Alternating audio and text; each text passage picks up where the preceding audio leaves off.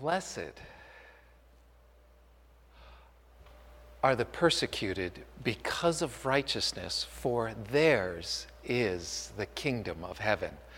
There is this idea, when we walk our way through the Beatitudes, we understand that we can't just come out on the other side and just hope for behavior modification.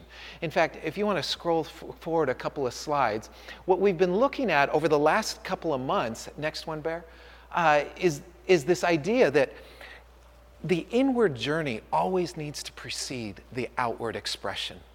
Otherwise, all we have is stale religion.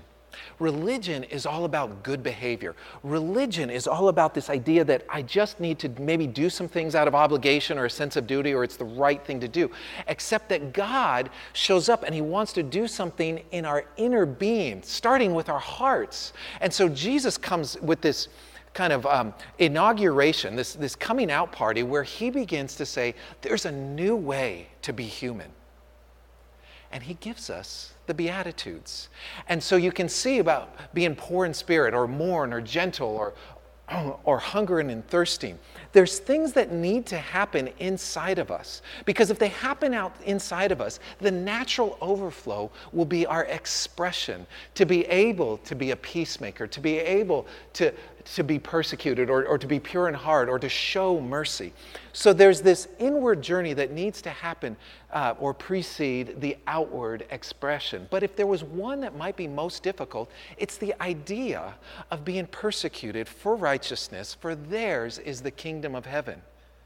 That might be the most problematic of all, because it feels like my faith is experiencing defeat.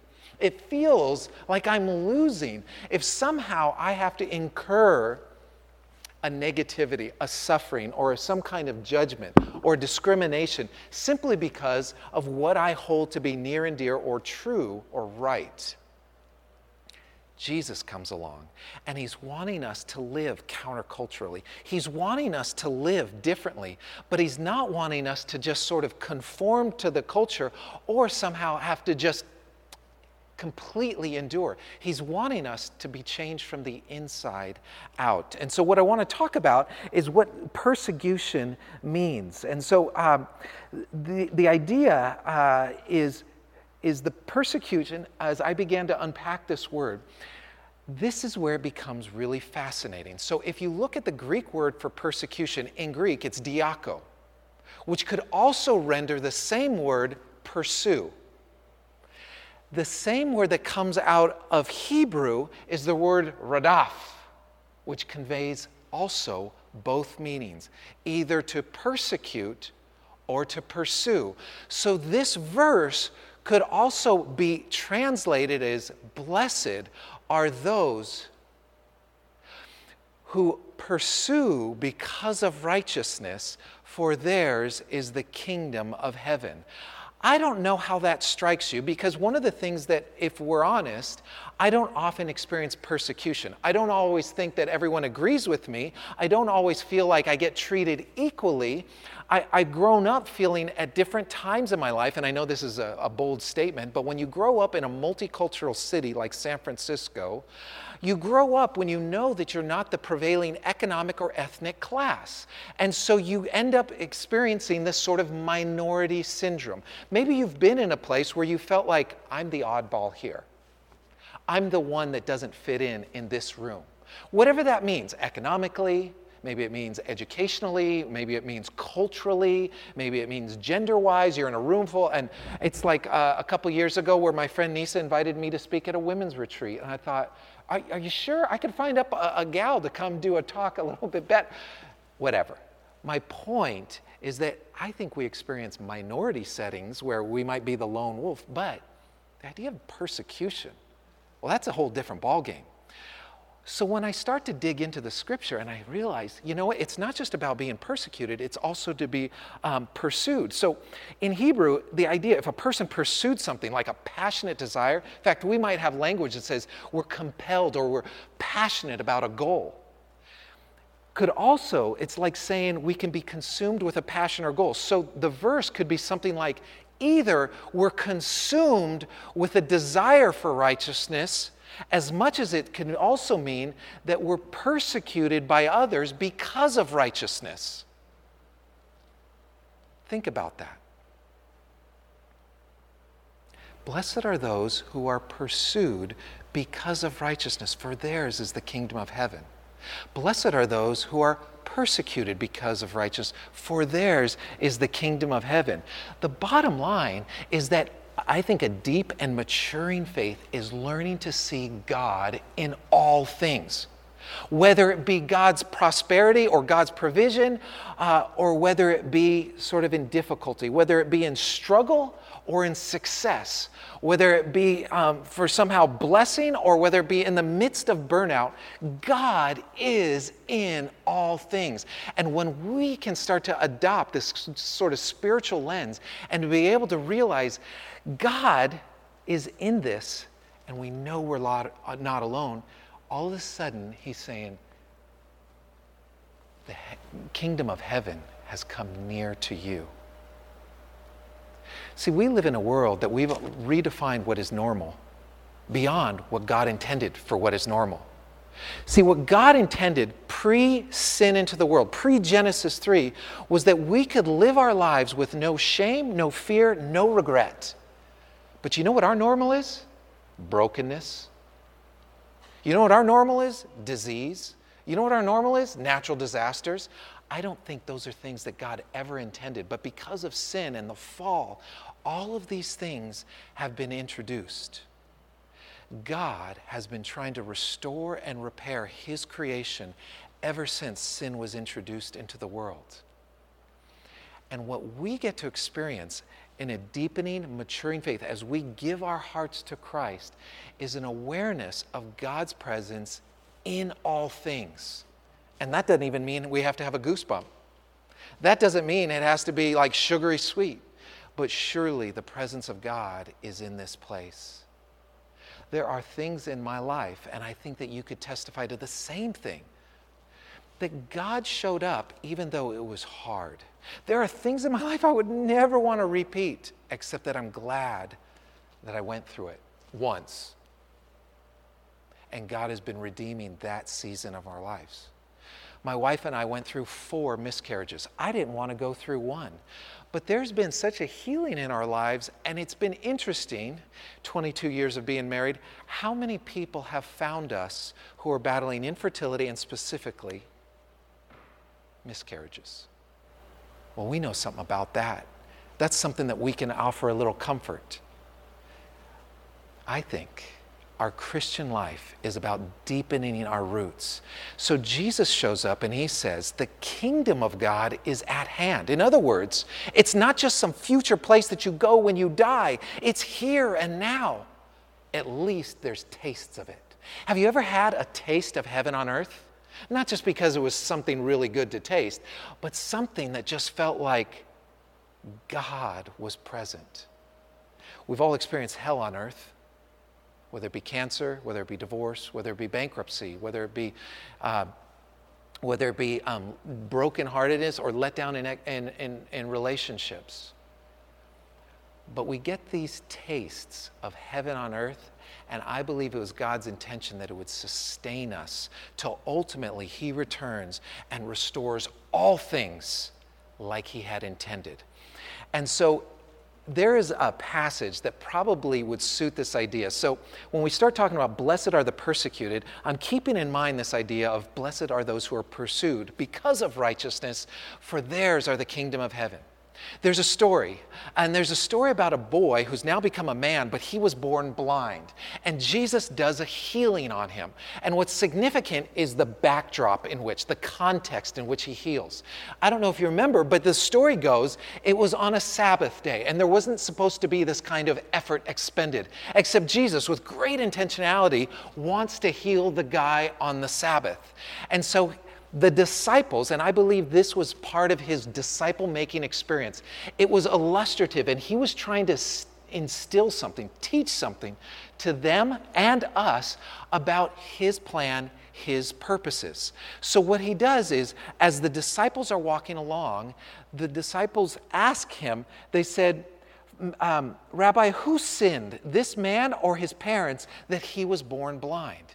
They were living in such a rule-based culture that there was a belief that was taught by Pharisees and even some of the rabbis that a child could be born with God's wrath because of the sin of their parents. Now how you feel? Jesus comes and he completely refutes that, and he tries to correct it, and he says, neither this man nor his parents sinned, but this happened that the work of God may be displayed in his life. As long as it is day, we must do the work of him who sent me, because night is coming. So what Jesus goes on to do is he spits in the mud, he wipes it around, and he washes his eyes, and he sends him to this pool to clean himself, and now the guy who's been born blind can see. Blessed are those who are persecuted because of righteousness, for theirs is the kingdom of heaven. Blessed are those who are pursued because of righteousness, because theirs is the kingdom of heaven. Watch what happens to this guy. So he shows up again, and people vaguely recognize him, except they're used to seeing him sitting down like this, not being able to make eye contact, so it's hard to see someone in a new light. And his friends and neighbors start asking him, this familiar beggar, because that was his only means of existence, isn't this the beggar? And it's like, yeah, that was me. And they're like, it can't be. It's like, it is. And then they get his parents involved, and then they start asking him. And so he goes before the elders. Let me just pick it up. His neighbors and those who had formerly seen him begging, isn't this the same man who used to sit and beg? And some claim that it was. Others said, no, he only looks like him. But he himself insisted, I am the man. How then were your eyes open, they demanded. And then he replied, and notice there's going to be a progression here. He said, the man they called Jesus. Just sort of a generic note that the man that they called Jesus made some mud, put it in my eyes, and he told me to go to this pool and wash. And so I went and washed, and now I can see. Well, where is this man? They asked. He says, I don't know. So then they brought him to the Pharisees, and the man who had been born blind, and of course it was on the Sabbath, so they wanted to get all legalistic because they're about the rules. And so the Pharisees also asked them how they received sight. And he goes through the explanation. They said, well, this man is not from God. If he was, he'd keep the Sabbath. He'd know better than to heal on the Lord's day, right? Because we love our rules. It helps us to know how we're doing, at least at the expense of others, right? At least I'm not as bad as that joker. And so they're trying to keep the rules. He says, but others ask, how can a sinner do such miracles? So they were divided. Finally, they turned again to the blind man and says, what do you have to say about him? It was your eyes who were open. And then he kind of escalates it. He gives him the highest praise of the day. He says, the man replied, he is a prophet. And the Jews still did not believe that he had been blind and received his sight until they asked his parents, is this not your son? He says, yeah, it's his son. Now, here's what would happen. If you got sideways with the Pharisees, they had the ability to cut you off from complete fellowship. It was the practice of shunning. It was, if you disagree with us, we will socially ostracize you. We won't let you be a part of the political, social fabric of our community. And so they took sort of this posture of, he is of age, ask him yourself. Because they knew what it would mean if they disagreed with these religious leaders. And so the guy, having nothing to lose except this growing testimony, has to defend himself again. A second time, they summoned the man who came in blind, and give glory to God, they said, we know this man is a sinner. And he says, well, whether he's a sinner or not, I don't know. But one thing I know, I was blind, but now I see.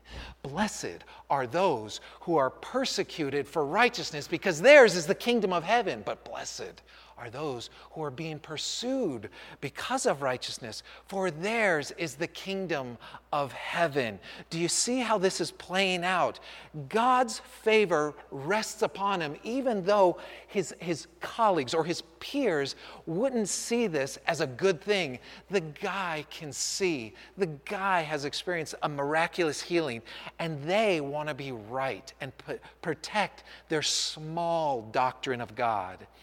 And so then he says, and he gets kind of smart alecky in verse 27, I have told you already, and you did not listen. Why do you come and want to hear it again? Do you too want to become his followers or his disciples? And so now he's like, look it, he's gone from the man Jesus healed me to he's a prophet. And now he's saying, well, he must be like, maybe you want to be one. He's got a following. Do you want to join his following too, like some of these other rabbis? And so now it's kind of become this little, he picks a fight with them and they hurled insults and you're this fellow's disciples. We're disciples of Moses. And the man answered, he says, now this is remarkable. You don't know where this man comes from, yet he opened my eyes. We know that God does not listen to sinners. He listens to godly men who does his will. Nobody has ever heard of opening his eyes of a man born blind. If this were not from God, he could do nothing. To this they reply, you were steeped in sin at birth, and how dare you lecture us? And they threw him out. Blessed are those who are both pursued and persecuted because of righteousness. And my point is that as we grow in faith, one of the things that needs or can happen is this growing awareness of the presence of God. So our faith isn't contingent on circumstances, but our faith is rooted in the constant, unchanging hope of the glory of God that one day will make all things right. And occasionally we get to experience just a taste of heaven on earth. It would be really fun to go around the room and start to hear testimonies where God showed up in healing physically or provided financially, or you met someone at the right time where they were just a godsend of a friend or a companion, where God provided something unexpected and you didn't even know that you were supposed to pray for it. We have these heaven on earth experiences constantly, and God wants to give us a taste of a new reality. And so part of what it means to deepen our faith is to have this sense that God is in all things and can work through all things. Blessed are those who are persecuted or given a hard time because of righteousness, because it's worth it, because it's for God's glory, not my name's sake. Blessed are those who pursue and people ostracize you. I've got to tell you, I live in a community that I've enjoyed good friendship, but being a pastor, it is very socially awkward when someone finds out you're a pastor. Because I've told you this before, but one of two things happen. Either they start confessing because they have a guilty conscience. Oh, I haven't been to church in so long, Pastor. Or they start trying to say, relate to you, or they just stop talking to you, right? But they'll say, oh, my uncle's brother's cousin's roommate, he was a pastor. I'm like, great. That means a lot to me. And so there has been times because of my day job that people get a little self-conscious about inviting the pastor around, because then all of a sudden, like, if I have 3 drinks and I have to be a little more filtered with my speech, I get a little uncomfortable. Or if I'm on the golf course and it's like the 11th hole and then they realize what I do for a living and they're like, how much have I been cussed? It's this socially awkward moment, but I feel like at times it's cost me or pushed people away, because no one wants, people like having pastors in their lives, but not close pastors. It's like, let's keep you at a safe distance so I can at least, drop a few F-bombs or something like that. I don't know. Blessed are those who pursue righteousness, for theirs is the kingdom of heaven. You know what I've been finding is this wonderful family of faith that I get to celebrate life with and experiment with my faith. That faith isn't just a static belief. Faith is something we practice together. And the best way to do faith is not by myself. If you've ever had a really powerful experience, the worst thing that could happen is to experience it alone. But if you go into something that's going to be uncomfortable, I don't want to go through that alone. The idea of going knocking on doors or visiting refugees or visiting homeless or being with poor is not something I necessarily enjoy doing on my own, but I'd much more rather be uncomfortable in community.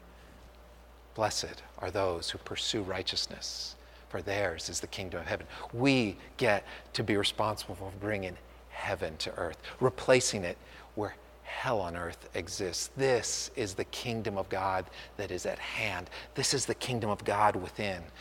This is why we need each other and the body, to not just sit on pews and go, oh, let's go to church. No, let's go express faith in really ways, and our houses get kind of trashed, and we get really worn out, but God is in all things. You guys, God is doing a wonderful work in us and through us, and I couldn't be more happy.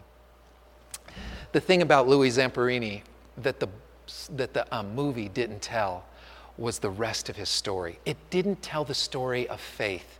It didn't tell the story of the PTSD. It didn't tell the story of the alcoholism. It didn't tell the story when you get to at the end of your rope and you're completely desperate, you're completely vulnerable, you're about to lose your marriage, and the only thing you have is to reach out for hope. There's no better time to come and find a Savior. And so if you kind of mine around the internet, if you kind of read the book, what you hear is a powerful testimony of the difference that Christ makes in a life.